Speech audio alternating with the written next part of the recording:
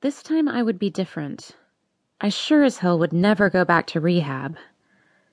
I am in control of myself, I mouthed, before averting my gaze from the PDA happy couple. I gave Kevin a sweet smile as I combed my fingers through my long chocolate-colored hair. "You're taking me to my hotel, right?" I asked.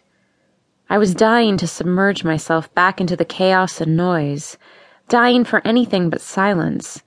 That moment wouldn't come until I had shaken free of Kevin and his driver, who he said doubled as a temporary bodyguard since my own had quit last year. Kevin's thin lips parted in surprise, and he stared at me like I was an idiot.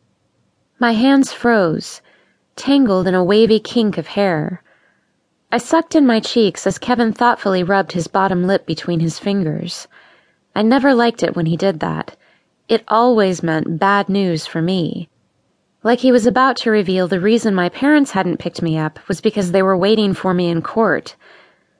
Apparently, getting custody of your adult child is the new thing. Straining his neck against the collar of his fluorescent yellow polo shirt, Kevin stopped fussing with his lip to say, "You've got a lunch meeting with James Dixon in 45 minutes. Your dad said your mom wrote you." My parents had written me about lawsuits and judgments and more lawsuits, and on Easter they'd sent me a glittery card with a creepy grinning rabbit on the front. Not once had they mentioned anything about lunch with a film producer on the same day I left rehab. This move was so typical of them that I wasn't the least bit surprised. Just angry. And hurt. "Cancel it," I said, pointing at Kevin's iPhone. It was sitting between us in the leather cup holder. He dipped his head slightly as he shook his head, revealing a thinning patch in the middle.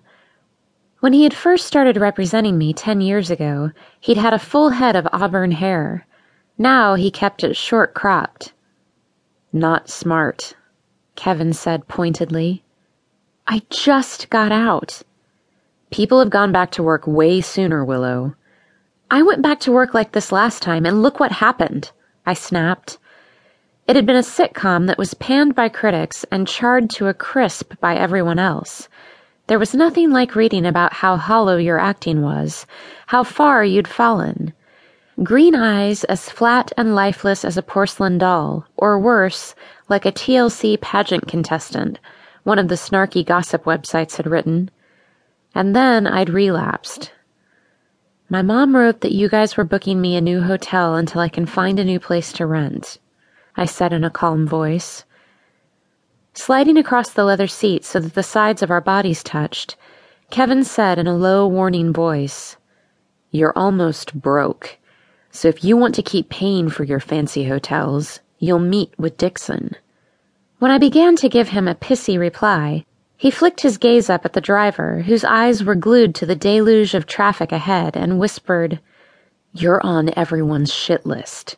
You stand Dixon up and you can kiss any acting for this year goodbye, unless you're into taking off your clothes and deep penetration." "Don't be disgusting," I whispered, swinging away from Kevin.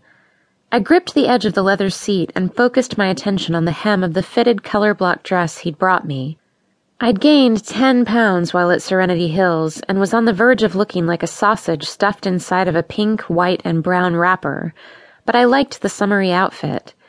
Still, I should have realized when the rehab counselor brought me a Neiman Marcus bag full of clothes to wear home with the price tags still dangling from them that something was going down, like a meeting with a producer. But as much as I hated to admit it, Kevin was right. Dixon or sex was about it for me as far as acting went at the moment.